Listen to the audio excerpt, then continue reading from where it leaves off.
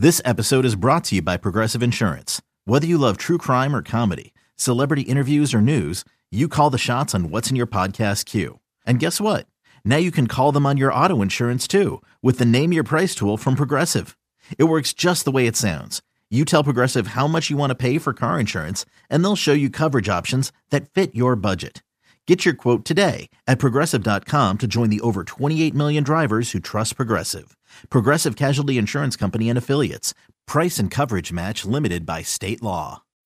When you need mealtime inspiration, it's worth shopping Kroger, where you'll find over 30,000 mouth-watering choices that excite your inner foodie. And no matter what tasty choice you make, you'll enjoy our everyday low prices, plus extra ways to save, like digital coupons worth over $600 each week. You can also save up to $1 off per gallon at the pump with fuel points. More savings and more inspiring flavors make shopping Kroger worth it every time. Kroger, fresh for everyone. Fuel restrictions apply. It's time to get in the zone. Time to get in the zone with the 49ers Web Zone. This is the No Huddle Podcast with Al, Zane, and Brian. This is the 49ers Web Zone No Huddle Podcast, part of the Odyssey family. I'm Al Sacco with Zane Nachby and with producer extraordinaire Brian Rennick. We can't get enough of what Brian's doing on the side, so we talked about it a couple episodes ago, that he was working with on a project with Mark Adams, right? Did I say the name right? Yeah. Mark Adams, about a podcast on Roger Craig and getting him into the Hall of Fame and why he should be in there. And they've interviewed Ronnie Lott. They have a lot of real cool people that they're going to be interviewing. And today, I mean, there's only a couple guys that I think could get much better than this. My man got to sit in and help produce on this with Steve Young today. And Brian, just how cool is that when you're talking to these guys? You know, honestly, it's like, it's just like, I've taken screenshots just because it's like, I'm there. And I just have this shit eating grin on my face. Like, I don't even know. I'm just smiling like ear to ear. Haven't smiled bigger and I don't know how long. So it's been really cool. Steve was kind enough to give us some of his time, and, we got about, it was a little less than 15 minutes with him. But it was awesome. And it was just a really cool opportunity to hear, a guy who is just an absolute legend in the franchise and a legend in the NFL. Let's be honest. He's one of the best quarterbacks to ever play the position. Very unique quarterback, a lefty, right? We don't see many of those, especially anymore. We get them every once in a while, but for the most part, they don't come around too often. And so it was awesome to hear him not only talk about Roger, but really kind of talk about what the Hall of Fame means to these players, because that's one of the questions that Mark is asking, especially the players that played with Roger and those that are in the Hall already, is, what does it mean to make it into the Hall of Fame for you? And then how do you, how important do you think that will be to Roger? And it was interesting because Steve kind of went into this. I don't know that he was ready for the question, because he kind of, just like Ronnie kind of was taken aback by the question. And then the interesting thing about Ronnie is he got a little bit emotional when he started talking about it. And you could just see how important it was to him for Roger to get this honor. And for Steve, it was like, oh man, like I haven't really thought of that. And then he kind of went into this whole thing. And, one of the things that we talk about a lot with Roger Craig is he was the first player ever to have 1,000 rushing yards and 1,000 receiving yards in a season. And, largely, I think that is, to me, one of the most compelling arguments for his enshrinement in Canton, is that he was the first to do it. And not only that, there's only been 2 other guys that have done it since then. One of them is in the Hall of Fame, and one of them is playing currently on the San Francisco 49ers, and that's Christian McCaffrey. And so it's been Craig, Marshall Faulk, and Christian McCaffrey. That's it. That's the list. It's just 3. And one of them is already in the Hall of Fame. But, it was interesting. The thing that Steve talked about was when you're the first to do something, sometimes the league kind of pushes back against it a little bit. When Roger came into the NFL, it was a power league, right? It was an I formation, I back, power running game. And all of a sudden this, these hoity-toity left coasters in San Francisco started putting, a little bit of finesse into their football, and people kind of push back against it. And he talked actually about his own experience, being not only a lefty, but a lefty scrambler, which was something that wasn't really anywhere in the NFL, and how he really was disliked in Tampa Bay by the fans and largely by the team, just by who he was. And that it's interesting now, the league has come, he said the league has come to him now, meaning that, you look at the quarterbacks who are highly or largely successful, and they are quarterbacks that remind us a lot of Steve Young, right? Those that are incredible pocket passers, but do have the ability to get out on the run, to scramble, to keep plays alive, things like that. He brought up Patrick Mahomes. He brought up Josh Allen. He brought up Lamar Jackson, right? Not, again, necessarily comparing them to him, right? Lamar Jackson is a much better athlete than Steve was, and I think he would freely admit that. But the interesting thing to me is that he brought this up, and it really fits into this quarterback situation that we currently have in San Francisco, right? I mean, Al, you and I were talking prior to recording, and I was saying, if you look at the three quarterbacks that are going to make up this quarterback room, being Trey Lance, Brock Purdy, and Sam Darnold, which one do you think would fit that mold that Steve's talking about, or even that mold of Mahomes, Allen, Lamar Jackson, things like that? And to me, that still is Trey Lance in terms of traits and abilities. I don't think Trey has the accuracy that Steve had, and that's one of the things that you and I brought up. But it really does feel like we're on this precipice here where we know that Brock played really, really well, but he's coming off this elbow injury, and he does not have the same physical tools that Trey has. He's got a lot of the intangibles, and sometimes you can't measure that. But, I've asked this question on this podcast before. Is this elbow injury possibly a blessing in disguise for the 49ers, in that they will finally get an opportunity, as long as he stays healthy, and there's the big caveat, to see what they have in Trey Lance? Because if Purdy didn't get injured and they still lose that game, or they make it to the Super Bowl, or they win the Super Bowl, Brock Purdy is the unquestioned QB1. There's no question about it. But this injury changes things. And so, it's interesting, like I said, to hear a legend that played for the team that is currently in this quarterback situation to talk about how the league has come more to him, and where the 49ers are in terms of having quarterbacks that are similar to Steve Young. And make no mistake, Steve Young, in his day, he was arguably the greatest athlete playing quarterback in his time. You could say Randall Cunningham is a very close second, if not right there with him. But Steve Young was unbelievable. And for those of you who haven't had a chance to see him play, like we all grew up watching Steve and Joe both, right? And I think that a lot of people felt a certain way about Steve because who he replaced, and who was before him.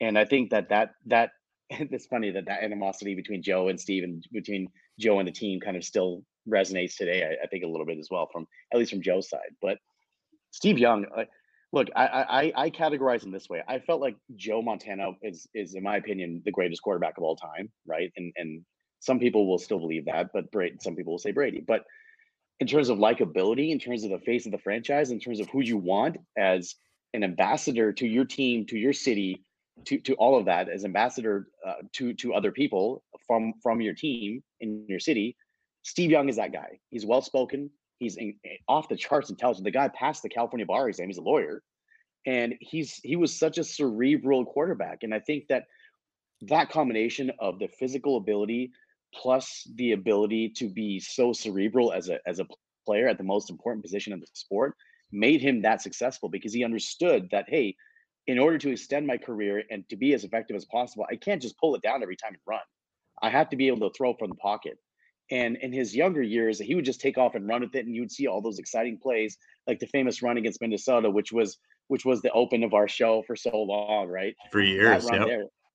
And you see those wow plays from Steve Young early in his career, but he was a much more cerebral quarterback towards the end of his career. And the evidence of how good Steve Young was and what he meant to this franchise, it is shown after he left the team. Because as soon as he left, this franchise went down the toilet until Jeff Garcia got his footing underneath him and was able to be the next guy. As soon as Steve Young got injured and eventually retired, this franchise went into the tank for several years. And I think that that's a testament to how great Steve Young was. He's one of my favorite all-time players, like, ever in any sport, and my favorite left-handed player, obviously. But just what he brought to the I know I'm going long here, but the 94 team, if you've ever watched America's Game, Steve Young is one of the people that's speaking on that team for that documentary. And he talked about that 40-8 Eagles game and how he yelled at George Seifert, and now all of a sudden his team wanted to follow him. He was this fiery leader, and that's all it took really to get them to really believe in him. And everybody on that team, on that 94 team, will say that was Steve Young's team. That was his team. That was his show. He was the biggest reason why they won. Not Dion, it was Steve Young. That's why they won the Super Bowl that year, and I still believe that to this day. You know what's interesting too about Young? We talked a few shows ago about Montana and Brady, and those guys are known as the two best ever, as they should be, because of the whole picture, because playoffs and regular season and everything. But you could make the argument to me that Sunday to Sunday, down to down, Peyton Manning may be the best regular season quarterback of all time. I think that's a fair. I think you can make that argument. You could also maybe say Steve Young needs to be in the conversation in terms of regular season. And if you look at, it's not always all about stats, but statistically, well, he won too. So he did both during the regular season. They had an amazing winning percentage, and it was about the stats, I guess. Statistically, what he did from 1991 through 1998, if you're listening to this show right now, go on Pro Football Reference and look up Steve Young and look at what he did in the league during that time. And I'll give some of the highlights. He led the league. So this is 8 seasons, 91 through 98. He led the league in yards per attempt 5 times. And listen to these numbers. Yards per attempt, 9, 8.6, 8.7, 8.6, 8.5. Mahomes, for comparison, has an 8.1 career, and he's been, tops are right there since he's been in the league. Peyton Manning has had a yards per attempt of 8 yards or more 4 times in his entire career. Brady 3. Young did it 5 times, all over 8. Unbelievable. Interception percentage, he led the league twice. Touchdown percentage, he led the league 3 times. TDs, he led the league 4 times. 25, 29, 35, 36 when he led. Those are huge numbers for back then. We talked about his accuracy. Completion percentage, he led the league in 92, 66.7%. Then he led the league 4 years in a row. Yeah. 94, 70.3, 95, 66.9, 96, and 97, both 67.7. That's insane for that time period. What he did was absolutely crazy. He led the league in yards per game twice. He led the league in quarterback rating 1, 2, 3, 4, 5, 6 times in those 8 years. He was MVP twice. He was Offensive Player of the Year. I challenge you to go back and look at anybody's 8-year run and see if they were more dominant than Steve Young was in those 8 years. It's crazy. Now, where his detractors would come in is the one Super Bowl, and there could have been more. There could have been more championships. There were more NFC championship games that maybe they could have won. But listen, Super Bowls are not easy. Montana and Brady and now what Mahomes are doing, that is not the norm. If you look at a lot of these great quarterbacks, they have 1, maybe 2. Peyton's got 2. Elway got 2 later in his career. Rodgers has 1. Breeze has 1. A lot of these guys Brino didn't have any. So you were a 49er fan, you grew up with Montana, and he wins 4 championships from 81 through 89. You're going to judge things by championships, but Young did get it done 1 year and won the title. But what he did in the regular season, I think it stands up with anybody. It's amazing. And have you guys read his book? Part of it. Yeah. And the things he had to deal with. Yeah. With the anxiety. Yeah. So I've read it twice. I think it's amazing. Like the anxiety that he has. And again, if you haven't read it, read it. He would to the point of throwing up and shaking, and he had major anxiety. He had to see a therapist. He really dealt with some stuff growing up and even into his playing career. And it's amazing he was able to do what he did, also dealing with that. He's an amazing person. He was an amazing quarterback. Yeah. Zane, you mentioned that he's passed. I was saying, you mentioned that he passed the bar.